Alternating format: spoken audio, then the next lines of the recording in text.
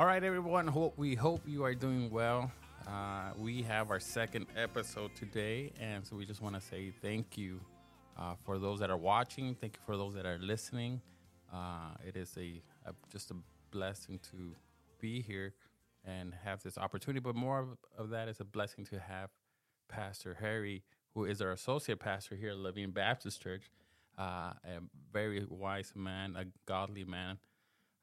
That just by seeing him and how he behaves, how he talks, you're like, wow. So thank you, Pastor Harry, for being here with me this morning Great to be here. As we talk. Now, Pastor, we will be bringing a topic that a lot of us have either gone through or are currently going through. Why do bad things happen to good people? And I think that's one of the questions that we are asked a lot. I think even if we're trying to share the gospel out there, that's one of the questions that comes up plenty of times. Why do bad things happen? If there is a God, why do bad things happen? Why is there people dying of cancer? Why did my wife die? Or why did my child is going through this, problem, etc. But it's a question that is asked a lot from non-believers, just as well as from believers as well. That we might have a brother or sister out there who is probably asking that question right now. Why is this happening to me? And Pastor, we were talking about this just a minutes ago, and I was telling you about a friend, my friend Isaiah, and he was preaching. And I remember when he was telling me, it's one of the most impactful stories that I've been told. And he said, it's like, I'm preaching on a Sunday evening, and out of nowhere, my heart starts beating fast. And he just tells the congregation, someone please just call 911. He's not even his 50. He's 3 months older than I am. And we're talking about 10 years ago, 10, 15 years ago. Imagine how young he was at that time. And he's preaching, he was preaching, now he's having this medical situation going on. And he's like, and he recalls the ambulance, the medics, they're trying to help him out. And he's just wondering and asking God, like, God, how is this happening to me? As here I am on a Sunday evening. I'm not even at home. Like, I'm at church. I'm trying to give your message to the world, to our congregation. And I'm having this problem right now in front of everybody, in front of the congregation. It's kind of an impactful story. But Pastor, I know you gave a great sermon, months ago on this as well. But why do bad things happen to good people? Well, part of the problem there is the definition to begin with. People want to value judge on what is a good person. And generally the way we do that is by doing comparisons with other people. Mm. So, and of course we never find, a Mother Teresa or a Billy Graham to compare ourselves to. Right. We always try to find somebody, a drug addict or a big criminal or a child molester, and we want to compare ourselves to them and say, well, I'm better than them. Right. But when we compare ourselves in Scripture, we find that Scripture says there is none that are not guilty, that all have sinned and fallen short of the glory of God. Wow. So when you come to that definition, there are no good people. Mm. And in fact, the question really should be is how come more bad stuff doesn't happen to bad people? To bad people, right. Yeah. I should be amazed that I only have these things happening. And really the kind of the question that comes up that really brings it to it is people are saying, well, either God isn't all good, therefore he can't stop evil. Right. Or he's not all powerful, and evil just happens. So he's good, but he can't get it stopped. And again, those are making assumptions and going in a way that just doesn't coincide with biblical reality and actual reality. We should be amazed that we only have the amount of suffering that we do. And then it comes down to a timing thing a lot of times. So again, maybe this is more of we're asking the wrong question, or we're defining, good, I guess, in the improper way, I guess. But again, I guess you're right. We have been taught, I guess, since we were kids, well, you're a good kid, and that's something I tell my kid. Well, yeah, be a good kid, and so we kind of see good, okay, good, and then you see all these, for example, like you said, if we have these criminals out there, or we have people molesting children, or we have someone killing their neighbor, or I don't know, etc. And we kind of define ourselves, or we kind of identify ourselves as good because of who we are. And when we see, especially now where we have social media out there, that we find out things like, wow, I didn't even know this was going on. Right. And it all gets down to these comparative values where we try to bolster ourselves up. The Bible has that great story of a guy named Job who is apparently doing everything right and super successful and all that. And then you read through that and you see that the things that happen are still under God's control, right, and for a reason and a purpose. A couple of verses that I looked up prior to getting here. 1 Chronicles chapter 29, verses 11 and 12 says this: "Yours, O Lord, is the greatness and the power and the glory and the victory and the majesty, for all that is in the heavens and in the earth is yours. Yours is the kingdom, O Lord, and you are exalted as head above all." And then in the book of Psalms, chapter 135, verse 6, it says this: "Whatever the Lord pleases, he does, in heaven and on earth and in the seas and all the deeps." So we see that God is absolutely, according to the Bible, is in control of all this stuff. So now we question, well, if you're in control, how come this is happening? Because I want to define what is good in my life. Right. I want to define what is bad in my life. And what is bad is anything that I don't like, right, anything that hurts, anything that doesn't feel good to me. And good, of course, is the opposite of everything else. And yet, the Bible says because we've all sinned, we've fallen short of the glory of God, that we are dead in our trespasses and sins.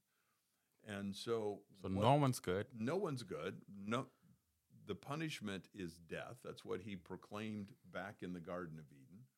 And so really that's where my position is. So I should be amazed that it's anything else, but yet then it's the mercy of God that has changed all that and given me the possibilities of that. And also I teach a course at a nearby university, at Grand Canyon University. I'll just give them the plug, on Christian worldview. And one of the things that I point out is that it's a totality of story, and it's the end of the game that I'm looking for. Right. And that is good because it's in heaven, it's eternity, it's walking with Christ, it's having a body that no longer gets pain and suffering. It's all this stuff. So in the meantime, I have all of these experiences, and that's what I'm questioning on a regular basis. And so I know one of the most popular, Pastor Harry, the verses that you hear a lot, and it's kind of hard. It's easy to it's a beautiful verse, but I think, and that's Romans 8:28. I think that's one of the most popular ones. What would you say? That, we say it all the time that everything works for good, and it's that that okay, God, you're gonna do something, but I don't know. Sometimes I feel like it's easier said than done. But then again, there's qualifiers there for those who are called according to God's purpose, who are living for Christ. And all of us have had suffering. In another tomorrow, I'm going to go to a cemetery, and I'm going to clean off the headstone for my third daughter. Wow. There was a point in my life where I carried a very small pink casket for my newborn daughter. That hurt. It still does. That was back in 1989. Wow. But then I look and see what has God done with that since, and where do I go? What do I do with this? Lamentations, that great book where the writer is talking about all of his hurts and his pains. He writes this in chapter 3, verse 22, because of the Lord's faithful love, we don't perish, and his mercies never end. And now I have the ability to look back in time. And of course, hindsight is always 2020. Yeah. And while it desperately hurt my wife and I, we had 2 daughters when we found out we were pregnant with our third. Wow. And at 10 weeks into the pregnancy, we went for the ultrasound, all happiness. We got 2 little girls. We're going to have another child and maybe find out the sex, all that stuff. The daughters are excited because they're going to have a sister. All of that. And the tech gets very quiet, won't suddenly talk to us, leaves after it's done. We get a call that afternoon from the pediatrician. And I will never forget this phrase. Your child has a condition that is incompatible with life. Mm-hmm. Wow. What a very highbrow term for saying it. And suddenly we were faced with the whole abortion issue as believers because my wife's gynecologist, I said pediatricians, gynecologist, said we need to terminate this pregnancy because this child has a condition called anencephaly, where the top of her head's not going to form, the brain's not going to form. Yeah. And now all of a sudden, that topic of abortion went from this out there subject to very personal.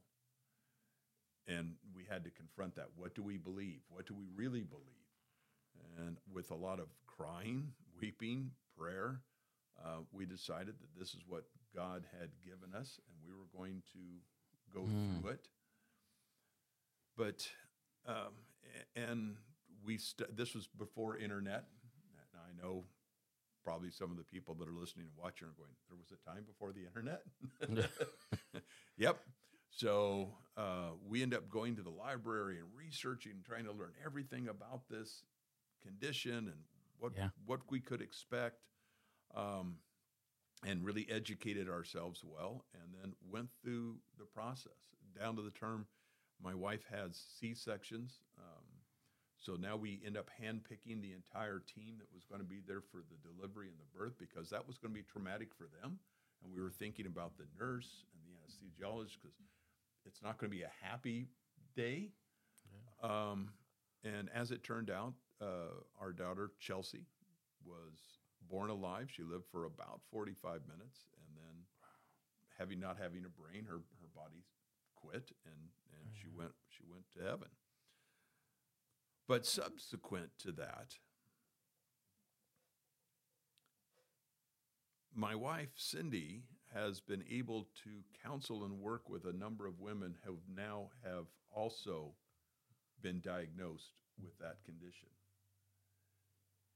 that were struggling with it. And now she could come alongside them and say, hey, let me help you walk through this path. Let me go through this with you. I've been through it. Let me tell you what to expect. Right. Both believers and non-believers. In fact, one, again, pre-internet. So one was a missionary couple in Southeast Asia. And so now we're doing snail mail, but writing back and forth. The others were local. And so now we could look back on it and say, okay, this is part of the reason that God took us through this time of suffering, was to kind of act like an inoculation. We're building up the antibodies that we can now go in and work with somebody else and help them through this terrible, awful time in their life. And we were then able to say, thank you for allowing us the privilege of going through this horrible time of suffering so that we could then love on somebody else who's going through it and be that literally the hands and feet of Jesus, to come in and hug on him and say, we've been through this. How can we help you with this? Right. And that was going to be my next question, Pastor Harry. I mean, on our last episode, we had Joe Ross when he was talking about sharing the gospel out in the streets with the homeless, but he himself was a homeless person who lived out as a homeless for years. And now we have the story, your testimony of you and your wife, experiencing what happened to your daughter. I mean, does God allow these things to happen to be able to help others? I mean, that's basically what I'm understanding is that now your wife is able to talk to other ladies who are maybe who are facing the same situation, and the same thing for Joe Razzo, who he has been able to help those homeless out there as well. But maybe through these hardships in life that we face as believers, help us to where God's name will be glorified, and Absolutely. And I think now our ministry can be even a deeper ministry, where I can come along somebody and say, I don't fully understand, because everybody's experience is different. Yeah. But I understand, at least to some degree, in a way that somebody who's never been through it would never understand. Right. And so now my ministry is very deep and very personal in working with folks who are struggling with, and not necessarily just the loss of a child. I know we kind of mentioned that at the beginning. That was one of my experiences. But in other areas of suffering, where I can bring that in and say, yeah, I understand suffering. I've been there. I've done that. And here's how God has brought me through it. And if God is who he is and he's perfect, that makes him consistent. So if he did it once, he's going to do it again. Right. It's the way he operates. And I think, Pastor Harry, that you've been one of the ones that have seen suffering on a daily basis, because not only are you a pastor, but you are a retired police officer as well. Suffering is something you saw, and what our police officers see on a daily basis. All that negativity, all that suffering of people. I mean, how does someone see, like, even for someone who's not a believer, and you're like, man, as a cop, and here you are taking care of a child because a mom or dad decided to they had a rough time together, and one of them ended up dead, or both of them ended up dead. I mean, how can you explain something like that for those that maybe don't know Jesus yet? Well, and yeah, exactly. And there's trauma to the officer, yeah, because you're having to deal with that. It's been, I think, aproposly said that we deal with 10% of the population 90% of the time, kind of the knuckleheads out there. But then when we deal with the other 90% of the population, we're dealing with them on a bad day. Wow. Something horrible's happened. Their house has been broken into.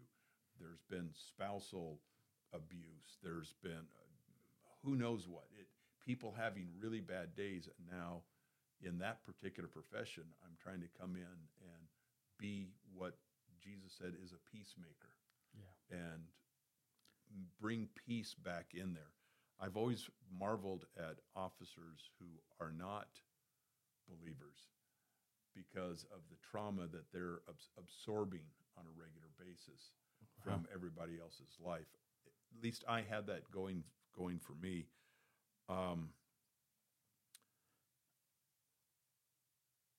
Bring another verse in here is that I have to also remember that when I look at bad things happening, something bad happened to the very best person who ever walked this planet. Jesus was fully human as much as he was fully God. And it said in Scripture that he was beaten to the point beyond recognition. Beyond recognition. He was nailed to a cross for no crime at all, which is a horrible way to die. It's slow suffocation. Yeah. And so if that could happen to him, and he suffered more than I do, what, as a believer, I then try to look around and I do a kind of a cost comparison between what I'm going through and what he did. And if he was willing to do that for me, Jesus said to his followers, if you're going to follow after me, you're going to take up your cross. And what is a cross? It's a instrument of death. Yeah. You're going to, and most of us run from instruments of death. Yeah. Yeah. This is going to hurt. I don't want anything to do with that. But he said, take this up, bring it with you, and follow after me. So I have to look forward and at my instrument of death that I'm carrying and say, okay, I'm going to take this right along and follow after Christ, who already did this for me. And if he was able to do that, how much more should I be willing to suffer as well in his name in response to what he did? Because that's what he asked me to do. So suffering suddenly, and you look at the apostles who, except for John, all suffered and died horrible deaths. They counted it as great glory and honor to be able to do that for Jesus Christ. Wow. So now suffering no longer becomes this bad thing. It becomes, wow, this is something that I get to do in the name of Jesus, to bring him honor, to bring him glory. Right. And wow, that is so true. Sometimes we forget that Jesus himself suffered. You know, pastors, especially now in a time as believers and in a time of prosperity gospel, for example, and that you need to live, that if, and I came from a church years ago from that, out of that if you're suffering, because you're sinning, you're a sinner. And if you don't have money, it's because you're a sinner or you're not being faithful to God. And that's why you're suffering, because you're not loving God and being faithful to God like you're supposed to. And that's really happening in some of the churches throughout the world. And you know, that's something I saw, 15 years ago, and something that I still continue to see of churches out there. They're still preaching that prosperity gospel. But what it definitely is not true. But what would you say to those that maybe like me have attended to a church like that, or is attending a church? Really, what that comes down to, it tries to blend, and I've run into Christians who do this and try to set some of their thinking straight, and it runs down into the old karma. Good things happen to people who are good and doing good stuff. Bad stuff happens to bad people who are doing bad stuff. That's just karma. And that's nothing biblical. That's not biblical at all. That gets back to the old Zeus and the thunderbolts. You know, you're doing something, I'm going to zap you with a thunderbolt. God does discipline, but as good parents, we discipline our children because we don't want them to go down a certain path. Yeah. And so, sometimes the discipline smarts a little bit. I think several of my kids would have a T-shirt that says, "I'm a wooden spoon survivor." But it's because I wanted my children to not go down a path that I knew in the long run would be harmful to them, would cause them more pain. If I can give them a little educational discipline now, and the Lord loves me to the point where he's going to discipline me now, and we're going to call that suffering, but that's not suffering. That's the Lord saying, hey, I need to correct you. I love you too much to let you go down this path. Because if I let you go down that path, man, you're going to really hurt down there. Because God, one of the characteristics of God is he's omniscient. He knows everything. So he knows that I can give you a little owie right now to correct your thinking, to prevent something far greater if I let you go down this path in your life. I love you too much to go into that suffering. I'm going to bring you I'm going to give you a little educational thing here. I'm going to correct your thinking. I'm going to get you to focus on me, and then go back to that Romans 8:28 passage and say that, hey, all of this is going to work out for my good if I love the Lord and am called according to his purpose, doing what he asked to do. And he's doing it because he loves us. Absolutely. It's love-based discipline. Hard love. Which is something we got to remember for some of our kids. Our society has kind of backed away from that in huge, and we're seeing the results of that in a generation that is so self-absorbed that they can't even figure out where they're going and what they want because they're so self-absorbed. And then that it's fickle. That changes from day to day to day to day. Right. And then they're upset with something happened yesterday. But as for those in the audience who are listening to this that are believers that call on the name of the Lord, Psalm 135:3, praise the Lord, for all the Lord is good. Sing praise to his name, for it's delightful. And we have to remember to be able to do that. During the height of COVID, it hit me. It hit my house. My wife and I got unbelievably sick. I have some lung problems anyway on a good day. I've got scar tissue on my lungs, so forth. But I developed pulmonary embolism, which is a nice fancy medical term for blood clots in my lungs. Oh, wow. And then I got blood clots in my legs, which was also kind of part of that whole pandemic thing going on. And with my compromised breathing anyway, then I got put in the hospital. And the doctor, in his great bedside manner, said, well, you're either going to walk out of here or roll out of here.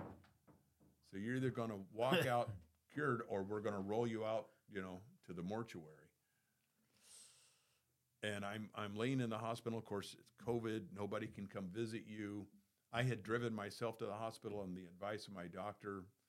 And then they freaked out and said, oh, we're keeping you. So I didn't even get to say goodbye to my wife or my kids. And I'm in the hospital and waiting to see, am I going to survive this thing or not? Yeah. And then that Psalm 135:3 came back to my mind. And I said, thanks. Thank you, God, because as a believer, I'm in a win-win situation. If I roll out of here, I'm in heaven. Scripture says to be absent from the body is to be present with the Lord. Yep. I win. Now, it may not be so positive for my wife and my kids and my grandkids, but I'm good. If I walk out of here, that just means God's got something else for me to do, and now I'm going to have an even deeper ministry than I had before I ended up. So then now as I'm dealing with other COVID patients, again, I can say, I understand. I've been there. I was in that hospital facing the possibility that I might roll out instead of walk out. And then subsequent to that, I got the teaching gig at Grand Canyon, and now I'm interacting with a whole new generation and bringing God's word out there. And so, again, it's another win. Yeah. So a win-win situation. What was I suffering at the time? Yeah, I couldn't breathe, and I'll tell you what, that can be a little scary. Yeah. You kind of take for granted just breathing because we just do it all day, right up until you can't, and then all of a sudden, wow, this is scary. And I had other friends, a good friend of mine, who went in the hospital and he rolled out. He did not walk out. COVID did affect a lot of people. A lot of people. And that gets back to this whole topic, why would God allow a pandemic? Again, God is omniscient. He knows. Personally, I think one of the reasons, maybe, this is just Harry Sexton giving a personal opinion, but I think it was partially for the church to wake the church back up.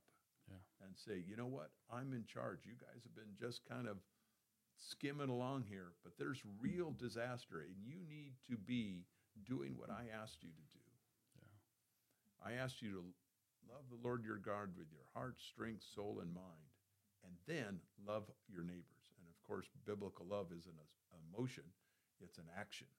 So what are you doing to love on brothers and sisters in the Lord, and brothers and sisters who aren't in the Lord, who are in your community, who are dying of this pandemic, whose families are affected by it?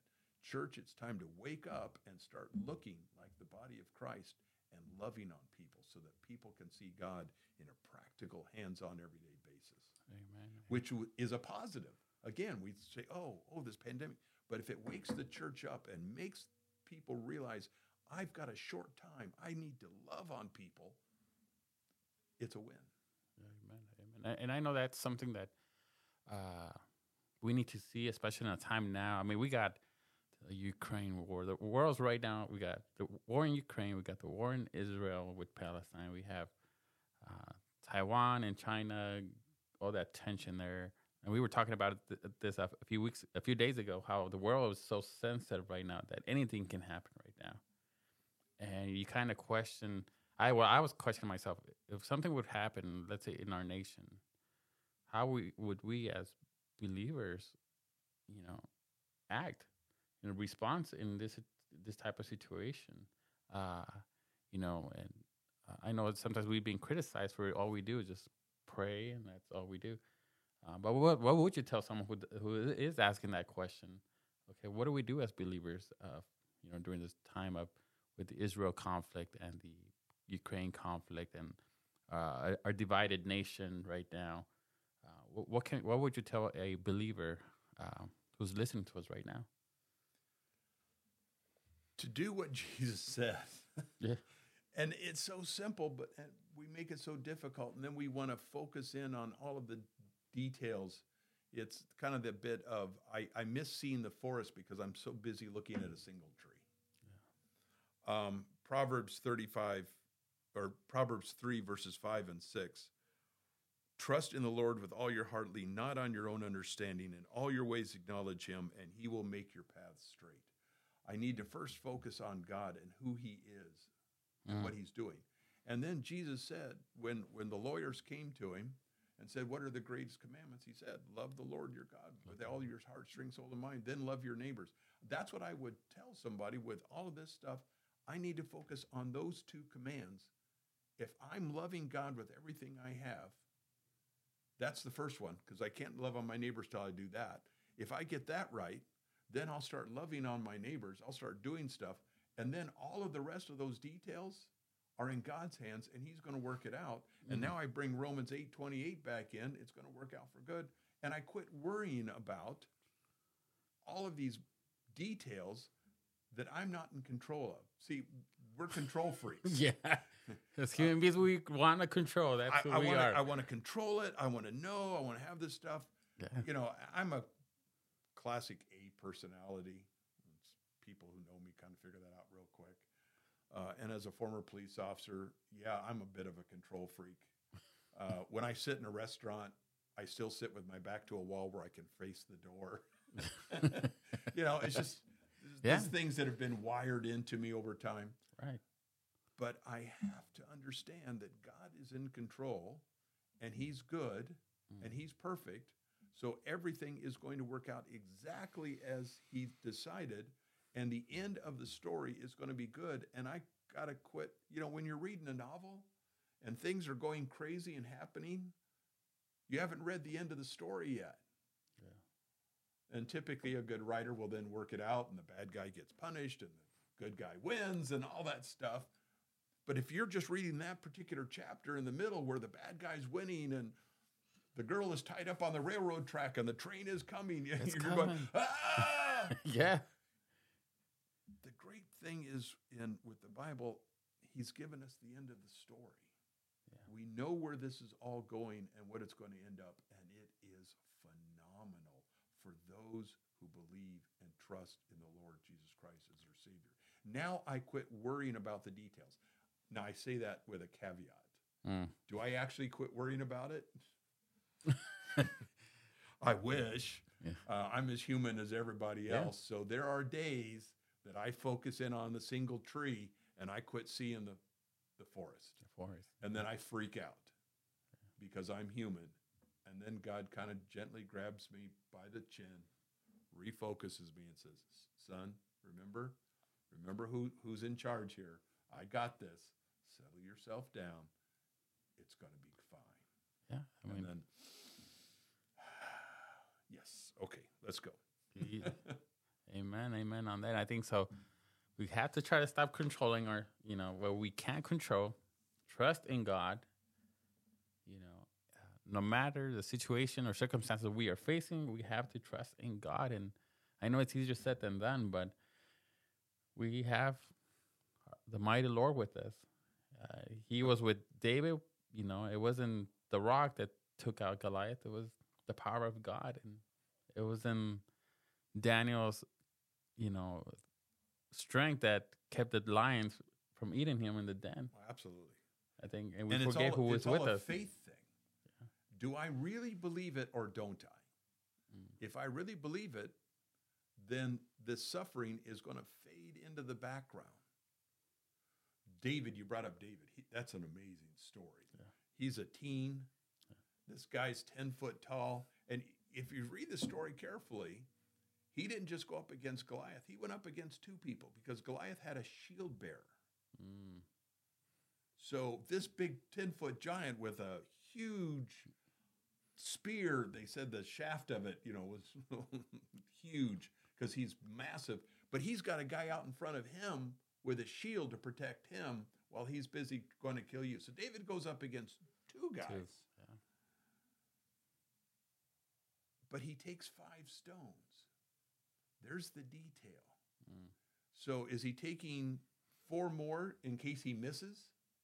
That's kind of the initial reading. Okay, well, I when I was a police officer, I had a sidearm, and it's a semi-automatic. It has 15 rounds in the magazine, Right. and 1 in the chamber. And then I had 2 more magazines. So it had 16 ready to go. And I always kind of said, if I get through the first 16, I'm in a bad situation. Even if I've got 2 more the other 2 magazines are just there to get me out of a situation I don't belong in. So is David doing that? Is he arming up to, until you really read through Scripture and you find that Goliath had 4 brothers. He had 5 stones. Goliath and his 4 brothers. He had 1 stone for each. For each one. Because in those days, and we still see it from time to time here, but in those days it was a very common thing that if somebody killed somebody of your family avenged you. So he was anticipating 4 more big guys coming out, and he had 1 stone free. He believed that God was going to take all of them out. Now, again, as you read through Scripture, you find out that each of those brothers ends up getting killed later on. Right. But yes. they don't show up in the story then. David doesn't know that. He says, okay, apparently they know. I see 5 of them. The Goliath brothers are famous. So there's 5 of them. I got 5 stones. Let's go, God. You've got this. Yeah. I need to go into my times of suffering the exact same way. God, you've got this. I'm armed up. Let's go. Yeah. Psalm 23, probably the most famous of the Psalms. Done it. Dozens, we know it by memory. Dozens of funerals. And I walk through the valley of the shadow of death. It doesn't say that I stay there, that I set up a camp, that I build my house there. It says I'm going to go through it. And when we're in suffering, all we can see is the suffering for now. We don't see down the road. That God is going to take us through this and out the other side. And if we walk out, like I walked out of that hospital, now my ministry is going to be deeper and set, and I'm going to be able to minister to people and love on people, following that second commandment, in ways that I never could have had I not gone through that. Amen. And if I roll out, if I'm put on a gurney and rolled to the mortician, I now step into the presence of Jesus. What am I worried about? Does it hurt at the moment? Yeah, I have to admit that. I've had lots of hurts. I've had some recent hurts. Yeah. Because there's nothing like the wounding of a close friend to really hurt. Yeah. Your enemies you expect. It's those people that you trust when they hurt you. That hurts. That hurts. But where am I going? Where is God taking me? Yeah. I've got to be focused down there and not in the right now. When I focus on the right now, then that's all I can see. Amen. And so my prayer always is in those times is, God, show me where you're taking me, not where I am. Amen. Well, what a beautiful message, or discussion we had. And Pastor Harry, I would like just to conclude our episode, if you could lead us into prayer. Maybe we have that audience who's watching us or listening to us in their vehicle or on TV, and they're asking themselves, why am I suffering? But we know that God is with us. Greater is He who is with us than he who is against us. And but can you pray for those people who are maybe going through a rough time right now? And Absolutely. yeah, amen. There's nothing like talking to God. Yep, amen. Yeah, amen. There's nothing like talking Yeah. to God. Let's talk to Him. Heavenly Father, oh, man. Thank you that you have shown us who you are and that you loved us when we were totally unlovable, when we were dead, when we shook our fist at you and said, no, I will do it my way.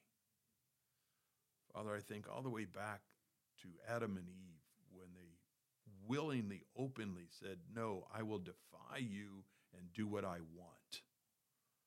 Father, I've done that. There are days that I still do that. And Father, it's those times when you just throw your arms around me and say, son, let me refocus you. Let me bring you back. Father, suffering you understand because you sent your son who left the glory of heaven, the perfection of heaven, to take on a human body that we all know and experience what it was like. Father, he got hungry. He got tired. He had people abandon him. People speak bad about him. And then physical suffering, beaten beyond recognition, nailed to a cross, couldn't breathe.